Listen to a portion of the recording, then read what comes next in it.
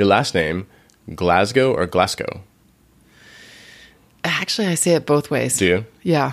Okay. I was like, well, I don't want to say the saying name it more wrong. Glasgow. Glasgow? Because it's closer to how you would say the name of the city. Yeah, yeah. I used to say Glasgow. Right. But I started saying Glasgow sort of more recently because it sounds more like the right way to say it. Hamidah Glasgow. Right. Yeah, that sounds good to me. But, I mean, Hamidah Glasgow. I mean, they're both problematic. Glasgow. Like, I've been saying for years that I have a friend, when he says Hamidah, he speaks Arabic. It's so beautiful. Oh, I bet. And so then I have another friend or a colleague who is from Scotland. And when he says Glasgow, it sounds so beautiful. So what I've wanted to do is have them each record the part of my name, you know, right. and then put them together. And then people say, how do you say your name? And I'll hit play. You'll play.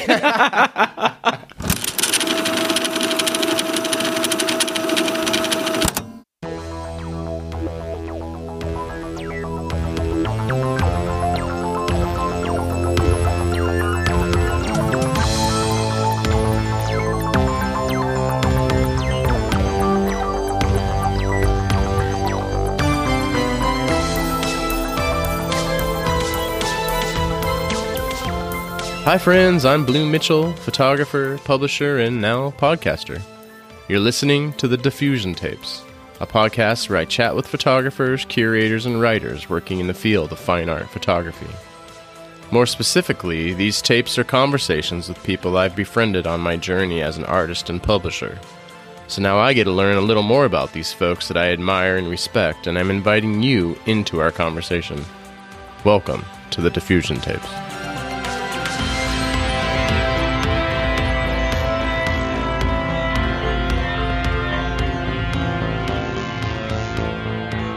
Hello, tape heads. Welcome to Diffusion Tape number 9. So before we jump into it, I just want to take a moment to reflect. I work for a healthcare company in the marketing department, and my creative work is picked up, mostly due to COVID-19. But also, there's been a real push to create genuine, heartfelt projects that celebrate our frontline staff, as well as bring folks together in this time of distancing. Personally, I feel very fortunate to be busily employed in a positive work environment. But even more so, I feel happy to have a tight family unit, and the option to spend a lot of quality time with them. I know not everyone's situation is like mine, but I do know we're resilient and strong, and hopefully we can take care of each other, even if we can't be physically close. I hope you and your families are safe, and more importantly, finding ways to laugh, because as the cliche goes, it truly is the best medicine. Furthermore, I hope the Diffusion Tapes can provide a healthy and intriguing distraction during this time, even if just for an hour. It's been good for me to rediscover these conversations during the editing process. It reminds me of how important our relationships are, and I treasure them. Speaking of, let's get on with it. In this tape, I had the privilege to sit down with Hamidah Glasgow last year during Photo Lucida. I can't believe it's been a year. Luckily, considering the time lapse, most of everything we talked about is not time sensitive. I've known Hamidah for a while now, but really haven't had a lot of opportunities to do a deep dive into her life experiences until now.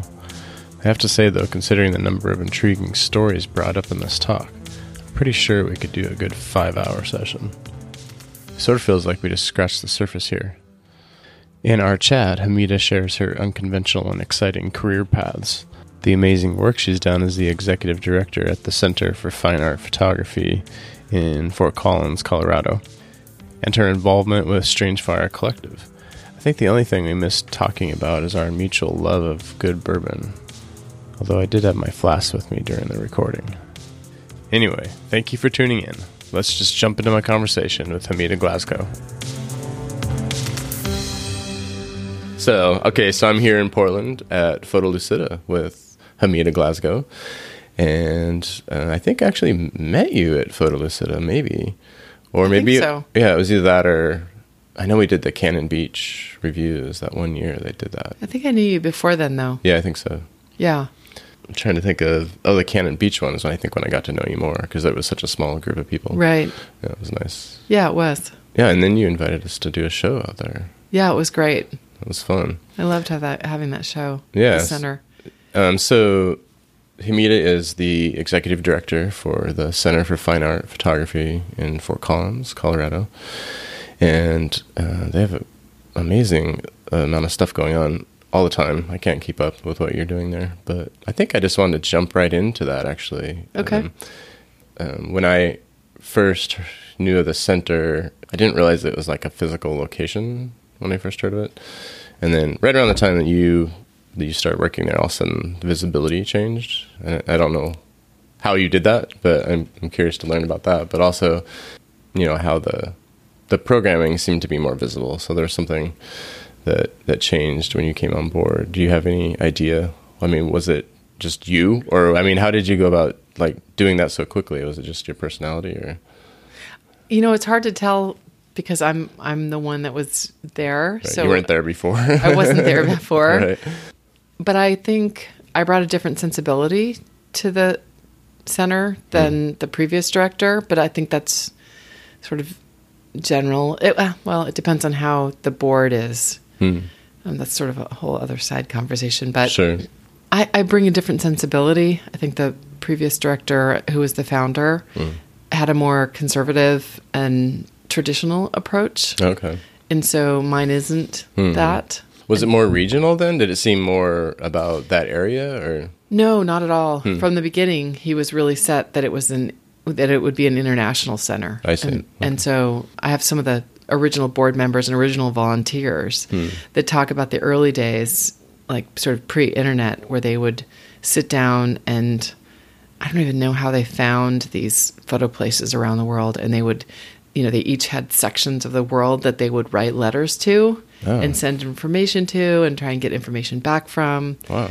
So, so from the very beginning, it was clear that it was going to be an international center. Okay. But I think it was more, the approach was more from a traditionalist photography point of view. Right. As opposed to sort of what's happening in contemporary photography. Sure. Okay. That makes sense. Maybe that's why it popped on my radar.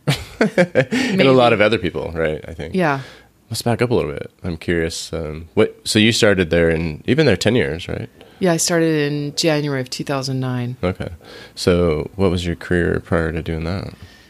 Well, I've had sort of the circuitous path to getting to where I am. It's not even that. It's more like a winding road. But I've done so many different things, mostly because I didn't know what I wanted to do. So I've done everything from ski instructing and firefighting, and I taught English in Indonesia, and I was a business development director.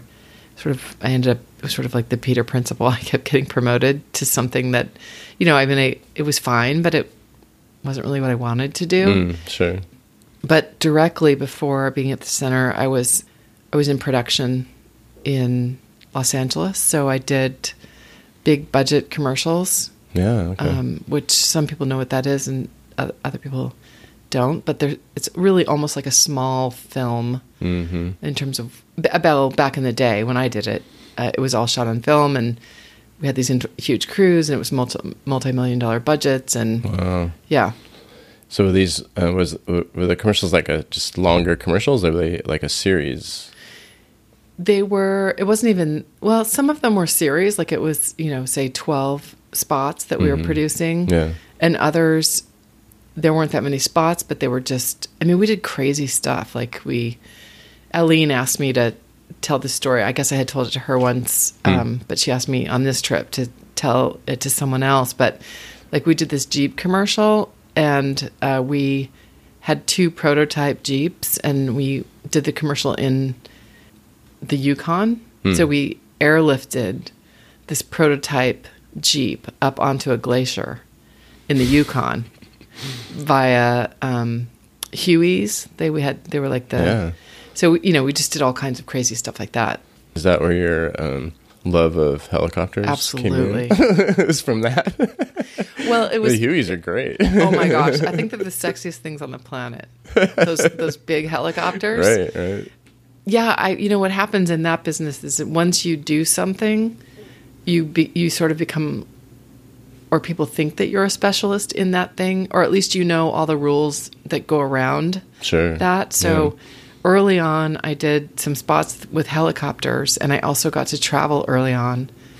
I came up through the ranks. So as a coordinator, I worked, I don't even remember what the first helicopter spot was, but so then people say, oh, Hamidah knows how to do helicopters. And so then you get more of those jobs. Right. And so I got to travel a lot and work with helicopters a lot. Wow, that's great. Yeah. That's interesting. Did you have any interest in helicopters prior to that? No, not really. Well, no, that's not true. I was going to say no, but when I was a ski bum and I was thinking about what else I might do with my life, I thought about becoming a helicopter pilot. Oh, that doesn't surprise me for some reason. It was at a time when they told me that I had to take, I think you had to get your license as a fixed wing pilot first. Oh, okay. And so I started taking some lessons, and I was really not impressed with being a small plane pilot. Right. That wasn't interesting to me. Sure. And then someone I was talking to was telling me that, there's so many Vietnam vets that are pilots that flew in Vietnam. There's just no way you'll be able to compete with that. Like it's saturated. Yeah. Which I found out later wasn't true. And actually, you know what? So I just realized this. For some reason I didn't put it together, but when I was a firefighter, one of my first fires, I got flown in on a helicopter. Was it a forest fire? Yeah. Yeah, okay. Yeah, it was a forest fire. And the guy was a Vietnam vet that was flying it. And we flew in, and it was just like the movies. Like we flew in, and the doors are off, and we come up over this hill, like in a helicopter, and then we'd go forward.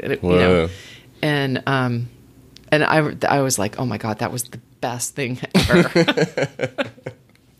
That sounds great. Yeah, it was fun. So I got flown into a couple fires. Yeah. By helicopter, and that's how We definitely have a helicopter history then. I do. Actually, it's funny because I recently, several years ago, I went on a road trip with my niece, one of my nieces, and we were at Mount Rushmore, and then what's the one that's right near it? Crazy Horse? Yes. Crazy Horse. Yeah. Well, so we were driving to go, we had just done that, we went to both, and of course Crazy Horse is way, way better than I call them the white overlords. That's what I call Mount Rushmore. That's about right. It's pretty evil. Yeah. And we were driving, and to the right there was a thing where you could go take a helicopter ride around Rushmore and Crazy Horse. Nice. And so we were like, I made this turn, and we did this helicopter ride. So I have they had helicopters that you could buy, like the squeezy for your hand, like stress relief. Yeah. So I have one in my office. It's awesome. Speaking of things in your office. Oh. Isn't there a piece of toast on your wall? There is. Is it still there? It's still there. What's the story on the toast? Well, the toast was years, and it actually hasn't changed. I think it's been at least 5 years, and it looks no different than the first night. Really? Exactly the same. Exactly the same, which is frightening, because it was like wheat bread. Right. It was at a reception night, and there were tons of people, and it was a big event, and two of the people that were working at the center, one of them put toast in the toaster, or bread in the toaster. Mm-hmm. And didn't eat it. And we kept saying, hey, your toast is ready. Your toast is ready. And then it started to become a joke. Like, hey, did you eat your toast? Right. And then we came back, and there was a little note on the toaster that said, I've abandoned, or something to the effect of, like, I've abandoned my toast. It's up for grabs. Oh, okay. And then somebody took the toast and put it in someone's drawer, and then it was like moving around. Yeah, at this point, I'm being hostess, and so I didn't know. You didn't know about part. the toast. I was just too busy to deal with toast. But apparently, it sort of was getting moved around, and then, but at the end of the night, when I went back to my office, the toast was pinned to my wall with push pins, and then it just stayed there. And then we started, taking pictures of people with the toast. Right. And then someone came and left crackers there because they said there wasn't any bread to toast to add to the toast. So it just became sort of this thing. Right. And then the fact that the bread never changes. Permanently the same. Like, how do you get rid of that? Right. So it's still there. That's great. It's still there. I'm glad to hear that. Yeah. That's funny. I think that, and the thing about the toast is that it's not. So I think for me, it's sort of a random thing. I think people think it's random, but it's not. I think that that's part of it. It's like what happens in everyday life and these sort of oddities about, to me, that's what makes life fun. Right. Right? It's that this strange piece of toast ended up on my wall. Like, why would I take that down? Right. That's right. part of what makes... Well, there's such like, it was like a benign kind of object turned into like an event. Right. And then it became a permanent installation. Right. And then and then people come in and they look at me and then they look at the toast and some people are afraid to ask and some people are... So it becomes this whole sort of, not even a social experiment, but a little bit. Yeah. Oh, yeah. Well, and then it becomes like this, it's like a fable. Like, really? Like, yeah, exactly. And we're talking about it now, right? So Right. the toast And lives it's still on. there. When we moved, it's in the new administrative office. Oh, that's right. So tell me about the changes. So you've been there 10 years at the center. We're going to jump back to that subject since you brought it up. And then I went there, I think it was 2015 that we did the diffusion show, somewhere around there. Was the toast there then? Yeah, the toast was there. Yeah, so it's been... Yeah. Yeah. I remember. I was like, there's a toast on the wall. And then I think when I actually talked to you about it, you didn't say anything to me about it at first. Like, I was asking about it and you wouldn't respond. Really? Yeah. Well, just like keep the mystery going. Yeah. You just smiled at me. I was like, okay. Anyways, when I went there expecting to just be there for our diffusion show, but also going on concurrently was the Center Forward show for the year, and Claire Warden had a solo show. So we had 2 diffusion artists that were there, and then you had several Center Forward artists there, and then Claire was there. And then we did portfolio reviews, and then gosh, we went out to the lake. I mean, it was a great trip. I had a really good time, and I bonded with all these artists and the people that were, in Colorado. I'd never been there to Fort Collins, so I just went there, left going like, wow, that was like a retreat. I was expecting like just a show, and I had like this revived energy when I came home, and so that was like my aha moment, like why things were so cool after you'd been there, because I felt like, okay, she's turning this into, it's really about community and really like the diversity of the types of work that you were, are showing, and you're able to draw people into Fort Collins from all over the place, which I was like, that's really impressed me as well. Like, people are going to Colorado, to Fort Collins, where that's a smaller town, really, like comparatively. Right. But I think it just has this enchanting thing, and then you make it that way. It becomes enchanting. People want to come back, right? I don't know. Yeah, well, that developed because people were coming to our receptions. Mm-hmm.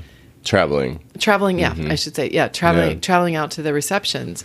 And so it sort of built over time. I thought, well, we need to go to dinner. We can't just let them go home. Right. They came all this way. Yeah. And then it was, what if we did portfolio reviews then with the juror, because we bring the juror out. So I thought, well, that would be great. Right.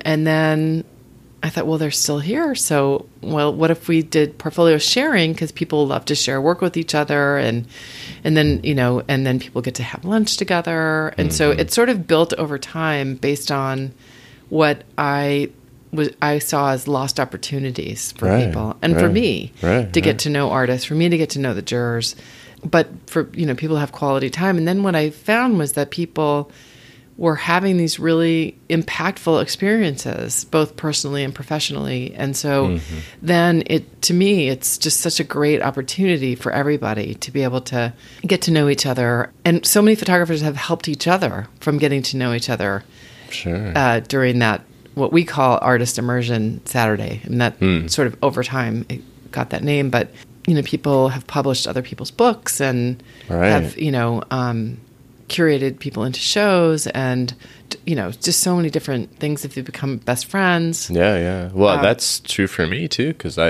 after meeting some of the artists that were in attendance and seeing some of the work in Center Forward, I have several of them in the next issue of Diffusion because of my experience there. So Right. yeah, I thought it was a great little event. You know, like I'm used to these large, crazy events. So it's so nice to just have like a nice, very intimate, small event. Since then, though, things have changed for the center.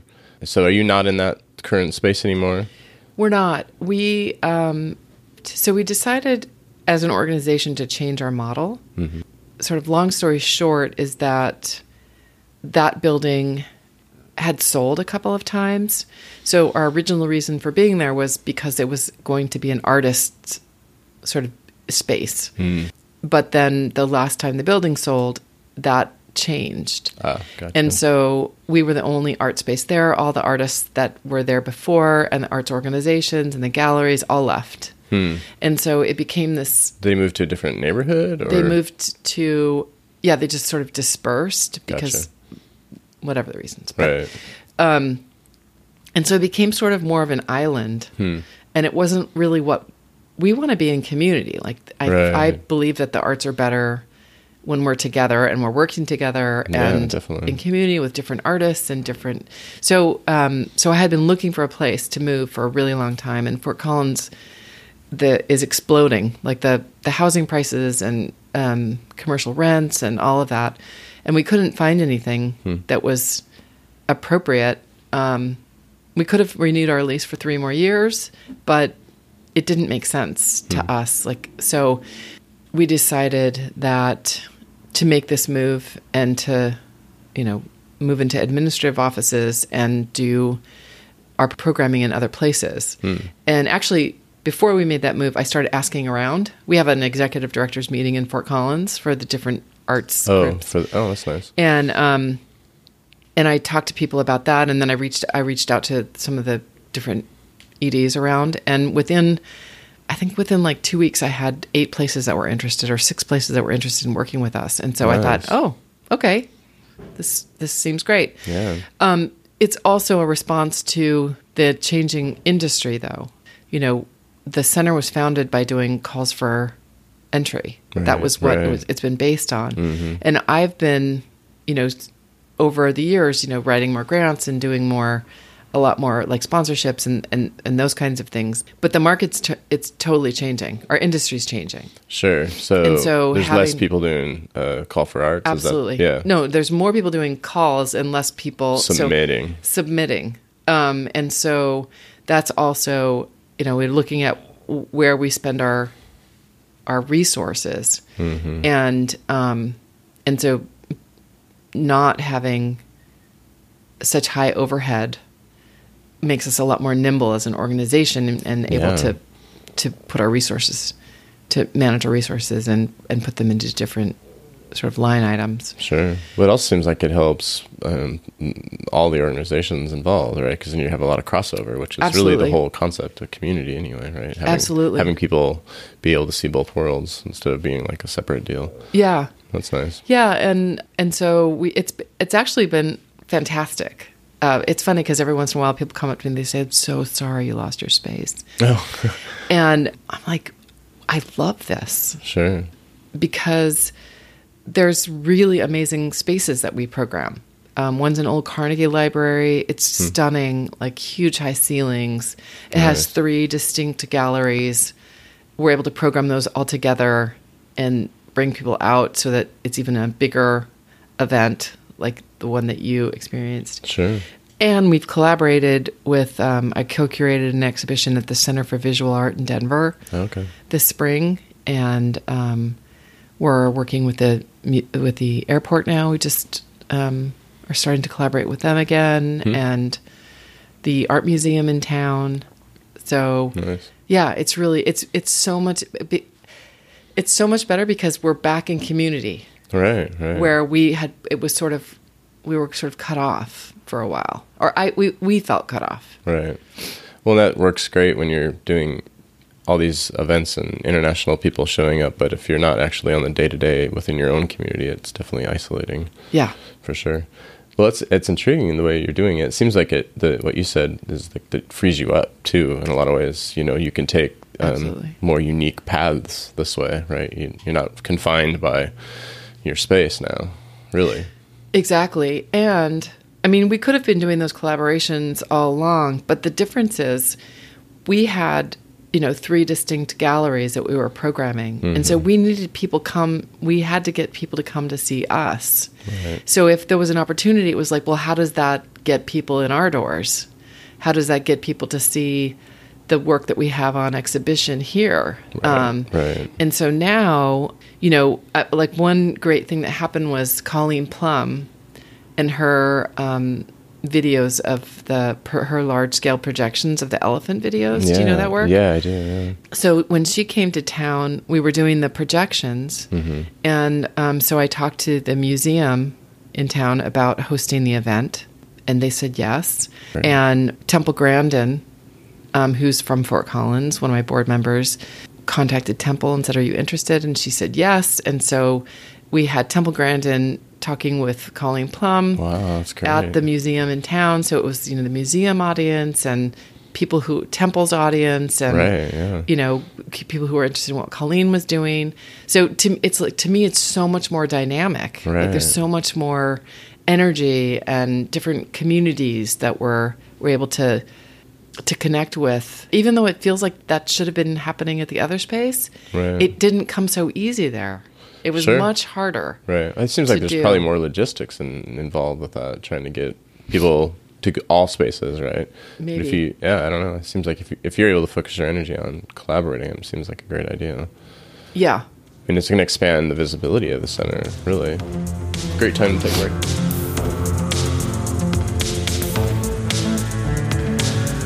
Temple Grandin's funny, too. Is she? She's amazing. Yeah, I've seen some. I think woman. I saw watched a documentary about her. She's like so much herself. You know how some people for me, when I meet people like that, I just think that's so fabulous. She's just so much herself. Right.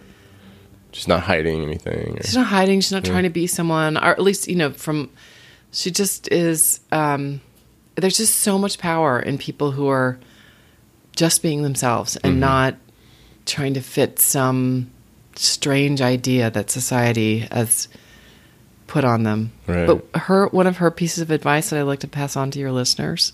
Yes, you might edit this, but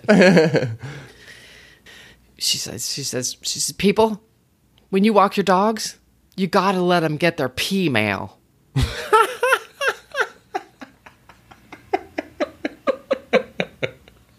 Because dogs need their pee mail. She realize how funny that is? Oh my gosh. I don't know, but I think about it all the time now when I'm like, come on, no. Oh, no, they got to get their pee mail.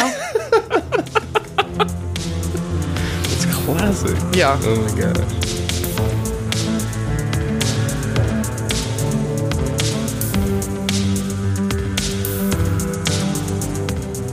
So, you have a BA in philosophy. I do. And then it seemed like quite a while later, you went back and studied and got a Master's of Humanities, which was in gender studies, women's studies. Yeah, I got my bachelor's degree 10 years after I graduated, just about 10 years after I graduated from high school. Okay, yeah. So I tried to go to school right after high school, and I hated it. Well, I hated high school. Sure. And then I tried to do college, but that wasn't for me. Sure. So that's when I said, I was just like, what do I really want to do? Because I clearly don't want to do this. So I really wanted to ski. So that's what I did. Yeah. But anyway, yeah, I went back to school right before I got the job at the center. I started a master's program. Okay. And I had looked around. I was looking at MFAs. I was looking at different programs. But I really wanted something that was broad. I barely graduated high school. I had such a bad time in high school.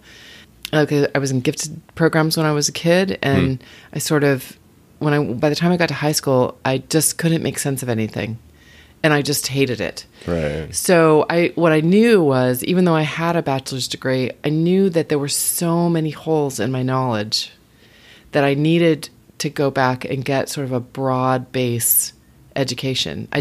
Everything felt too focused to me. So there's a program at University of Colorado, Denver. It's a master's. It's an interdisciplinary master's in humanities. And so there's sort of 3 required courses and everything else you design with your advisor. Okay. And that was really appealing to me, partly because I'm pretty anti-authority. I don't want people to tell me, like, you have to do this, and this. It's nice to be able to choose your path. Right? Well, and also as an adult, it's like you don't want to take a class because you have to, because it fits this requirement. Right. I don't want to waste my time. I don't want to waste my time. Exactly. So when I did all this research, but that was definitely the program I wanted to do. And you can specialize in visual studies, which is what I did. And then they have a gender and women and gender graduate certificate. I see. So I loved it. I started it right before I started the job in 2009, and I graduated in 2015. Nice. Because I took one class a semester. Right, you had to go the slow route. Well, yeah, I was working full time, Yeah. and so I took my classes in Denver, so I had to drive to Denver one night a week. Sure. Nice. So I'm curious then, from that, I can see the influence of your interest with your degree in the programming at the center, and then is it considered a collective? Strange Fire collective. I also see it in that. So I'm curious. Right. Well, first let's talk about Strange Fire. How did that come about? It's a collaboration between 4 of you, 5 of you. It is, yeah. Four, There's 4: Jess Dugan, Raphael Soldi, Zora Murph, and I. Nice. That started, I believe, Jess sent out an email to a lot of people about agency and representation in photography. And I'm pretty sure that Jess was the organizer and basically wanted to put on a panel discussion or something at SPE. Okay. And so a lot of people responded. I don't remember exactly how it went down, but I think there was a conference call, and then it sort of ended up being the 4 of us that were still involved and put together a proposal for a panel discussion at SPE. Okay. And then that was rejected. Oh. And so after that, we had a conversation, and it sort of went like, well, is that it? Are we done? And none of us were done. So we just talked it through and decided to start this collective. Nice. And then we, figured out a name and what it would look like. Yeah, so we settled on the once a week original interview. Okay. And then we've expanded from that. Yeah, it seems like you have like book reviews and stuff going on too. So basically each week a new interview is released on your website, and right. and one of your collective members has conducted the interview. Right. So and then we have contributors. Oh, right. Okay. Oh, so other people do interviews as well, or occasionally, yeah. Okay. Other people will do. Great.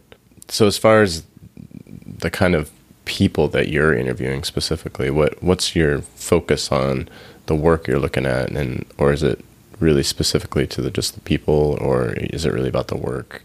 I mean, how are you finding your folks, I guess, and what's your like, reason behind it? Well, the collective is based on showing underrepresented artists. We're really interested in agency and representation. So we feature women, people of color, LGBTQ artists.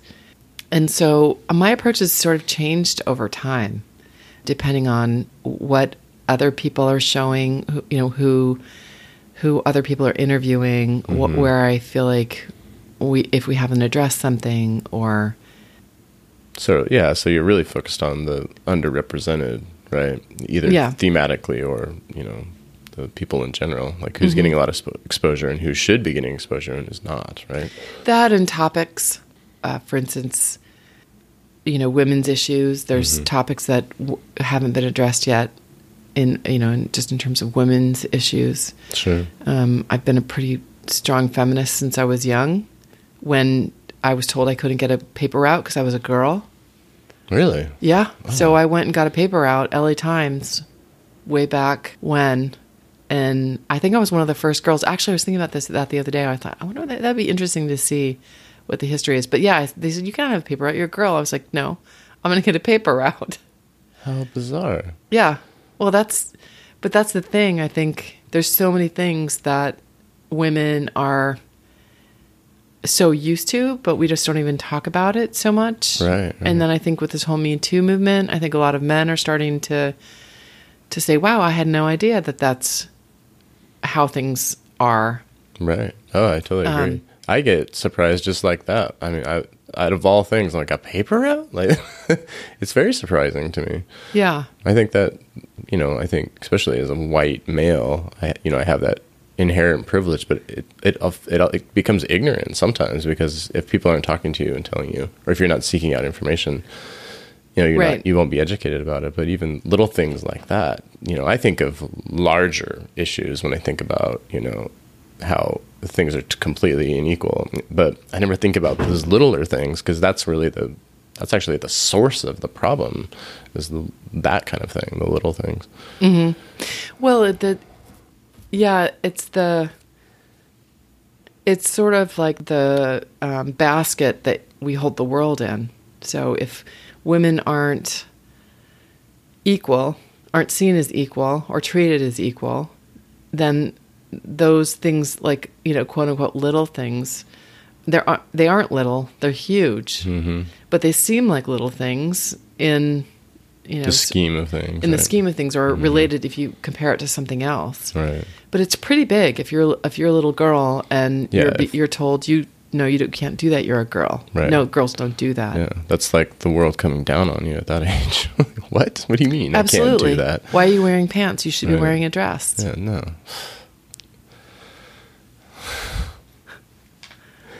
It bothers me. Yeah. So, but I've been like that since I was young. Right.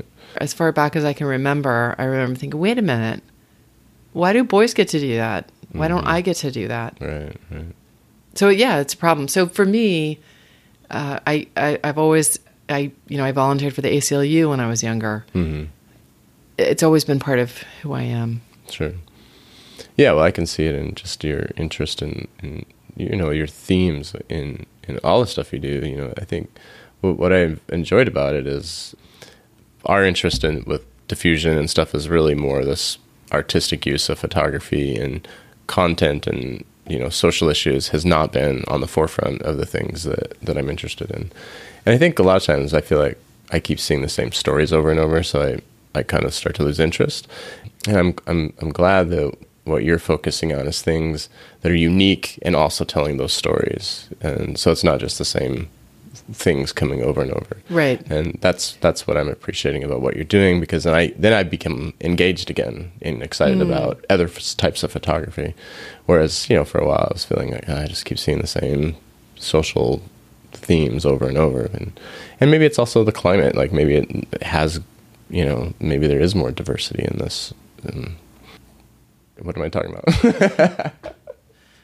You mean the diverse voices are now, people are more interested in them? Yeah, I feel like they're coming more to the forefront because there's people like you that are helping push that up, and the stories are becoming a little bit more loud, I think, from people that you weren't really hearing a lot from. And maybe that's because there's a lot of gatekeepers that weren't allowing access, right? Well, things have changed a lot. So if you look at...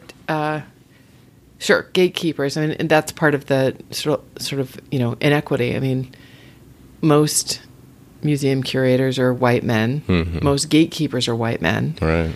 And so, of course, that it comes with for the most part, comes with a certain perspective. And so, I think that as people focus on diversity, that's changing too slowly, way too slowly, but Sure. It's changing. But also, if you look at the country, I mean, gay marriage was legalized. So many different aspects of society have changed pretty quickly. Sure.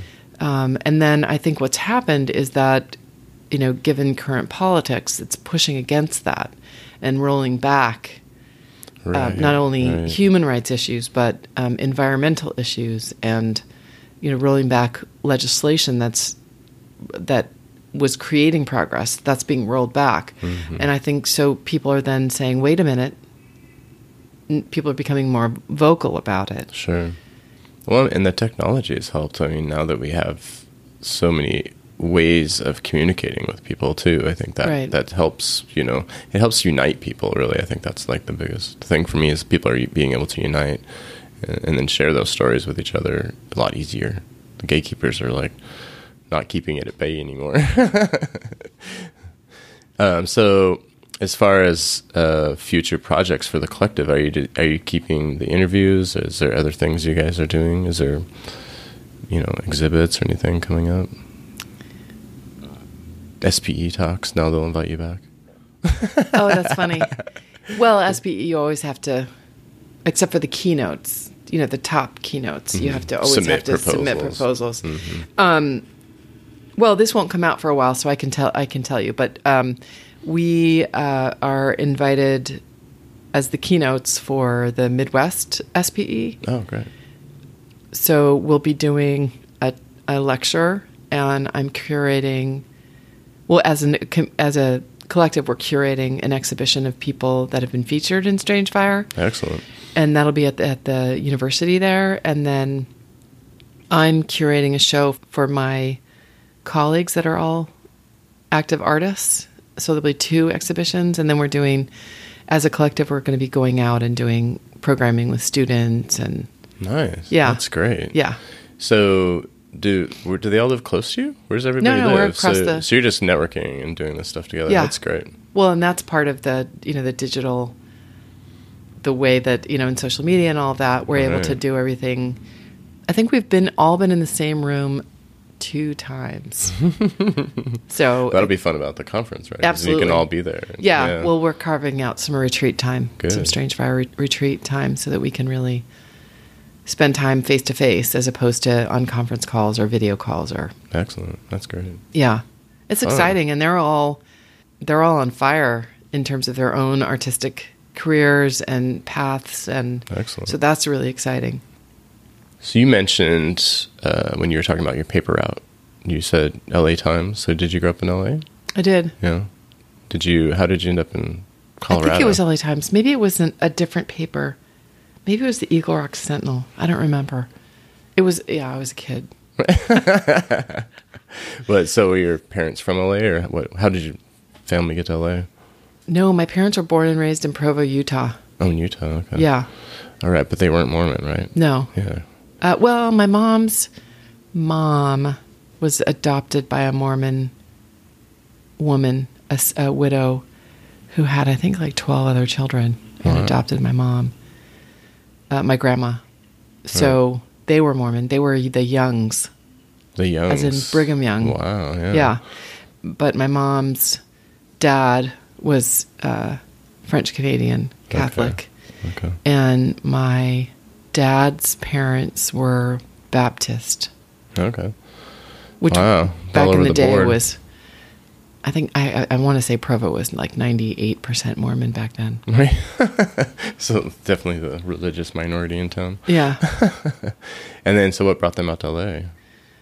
Well, my father was an artist. And, they were both they were beatniks. They moved to San Francisco. They were beatniks, Haight-Ashbury, like the whole thing. And my dad was an artist, and my mom was really clear that she did not want us raised in an all-white community. Oh, sure. She would, when we were older, she would tell me stories about things that she saw when she was growing up and that she experienced. And she said it was really important for her that we were raised in a community that was made up of people from all over the world, that spoke different languages, that so that we would have a different sense of people. Sure. The racism she saw was really disturbing to her. Yeah, that makes sense. Well, LA's a good place for that. It's kind of a melting pot. Yeah, and as an artist, it was a better place for my father. Sure. What kind of artwork did he do? He was a ceramic artist. Okay. So if you pull out the history of ceramics, he's in there somewhere in almost every book. Nice. Yeah. That's great. Yeah. So did he do like functional pieces, or did he do more artistic? He did a combination, but in the end, there was always some sort of, not always, but a lot of his pieces had some sort of functional aspect to them, which is one of the reasons why supposedly his work, wasn't as famous as he could have been. Because I guess in that world, there's like, if it's functional, then it's not art. But if you look on the album where Elton John's sitting at the piano, the black piano, he's in the white suit. Mm-hmm. On either side of Elton John, there's 2 ceramic heads. Yeah. Those are my dad's. Oh, great. Elton John was a collector back in the day. Huh. That's great. Yeah. Huh. So then, and he also took photographs, right? He did. Yeah. And he had a camera all the time. So you were kind of exposed to photography and artwork at a pretty young age. Yeah. What about you? Did you do any of that stuff when you were a kid, or? Well, my parents, I took photography in high school. Okay. And I loved it. And I was terrible at it, but I loved it. Sure. My dad was so into his artwork, and his friends were artists, and I sort of went the other way. Like, I thought that they were all weird, and I just wanted normal people to be around. So I tried to be normal, and I tried to have normal friends. And sure. I know that sounds really weird, but it wasn't until later I was like, wait a minute, the really interesting people aren't sort of quote unquote normal. Right. So I guess I fought that when I was younger, but. Sure. Well, it makes sense because you grew up in that, and you're kind of, if you're a natural rebellion, whatever they're doing is weird. Right. Yeah. I'm off doing something else. Yeah. So I grew up in LA. I spent most of my life in LA. Nice. And then, so when you went to college, and then how'd you end up in Fort Collins? Well, when I was in LA and I was producing, I got to the point where, so I didn't mean to get into the making commercials. I did some TV shows, and that wasn't an on purpose thing. I sort of fell into it through nepotism, and then stayed in it for whatever reasons. Sure. And then I got to the point, it was about 14 years, but the last couple of years I was miserable. I hated it.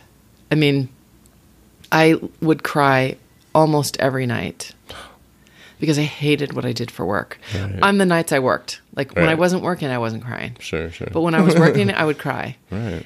So at a certain point, I thought, this is ridiculous. I have to do something else. And so I really started to plan what is a life that I want. I knew I didn't want to be in LA. I knew I didn't want to do what I was doing. And so I sort of went about it half like intuition and half research. No, sure. So I wrote down everything I wanted in a life. And then I wrote down places that would potentially work. For all those things that you wanted, right? And that was close to my family, because I'm really close to my family. Mm-hmm. And then, so I stopped doing freelance work. I sold my house. I put everything in storage, or things that I wanted to keep. And then I traveled for about a year and a half, and I took workshops, and I got involved in some nonprofit work, and was doing photography, and and then I would visit all these places on the list that I had made. But Portland was on my list. Right. And I came here, and I met with friends, and friends of family, and friends of friends. And when I was here, I was like, this is so great, but I want to go home. But I didn't know where home was. Sure. And so finally, the last place on my list, they weren't ranked, but was Colorado. And I thought, oh my God, if this isn't it, I do not know where I'm going to end up. Right. And I am so ready to be off the road. Sure. But as soon as I got to Colorado, I thought, I think this is it. And then within 3 days, I just knew it was the right place. Wow. And so I looked for an apartment. I had to go back to LA for something. I put a lease, because I put in an application, and I got the place, and I packed my stuff up and moved out. Didn't have a job. Wow. Yeah. Did you know many people there? No. I knew a few people. Sure. So, it was hard. It wasn't easy. It was really hard, but I love it there, and it feels like home in a way that other places I've lived never felt like home. That's excellent. You found your spot. I love the way you went about finding it. Most people just kind of end up places. You planned it out, But it was a combination too. It was really because, like I said, there were places I visited that I thought, this is fantastic, but it just didn't feel right. Right. And I really believe in intuition. Sure. I feel like you have to trust your gut. That's a great place for us to start. Stop and start. Well, thank you. I Thank really you so appreciate much. you sitting down with me. This is great. Absolutely. It's fun. This is your free time, and you spend it with me instead of going out and playing in the No, sun. it's fun. It's fun. And I think this is a great project that you're doing. I've always loved what you do. Well, thank you. I mean, I think it's so important that people do what, like you were talking about trusting your gut, but I think it's important that you do the work that you're called to do. Because if everyone was doing social justice stuff, that would be pretty boring. Right, if right. everyone was focused on, alternative processes, and, that would be boring. Yeah. But I love alternative processes, and I love to see what people are doing, and I love to watch what you're doing. So, yeah, I mean, war photographers, and, Right, it's like, that's what makes the world so interesting. Sure, yeah, the diversity. Yeah. Well, anyways, I appreciate it. Thank you very much. Yeah.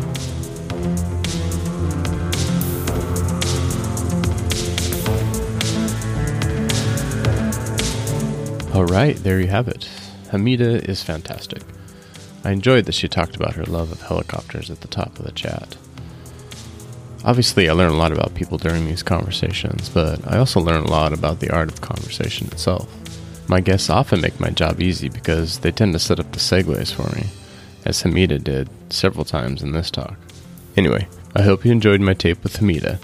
I posted links to all the things we talked about in the conversation, but please do check out what Strange Fire Collective is cooking up, as well as the many moving parts that are the Center for Fine Art Photography. To finish off my never-ending Season 1, in my next tape I sit down with photographer and friend Ken Rosenthal. It was a huge pleasure to catch up with this man in person. Maybe let's just start at the beginning. Well, not really the beginning. So, on the day you were born... Yes. And weird day I was born story. I was actually born the same day and was in the adjacent crib as Bridget Fonda, apparently, which was kind of weird. So Wow. I had to grow up listening to my dad talking about, sitting there comparing notes with Henry Fonda.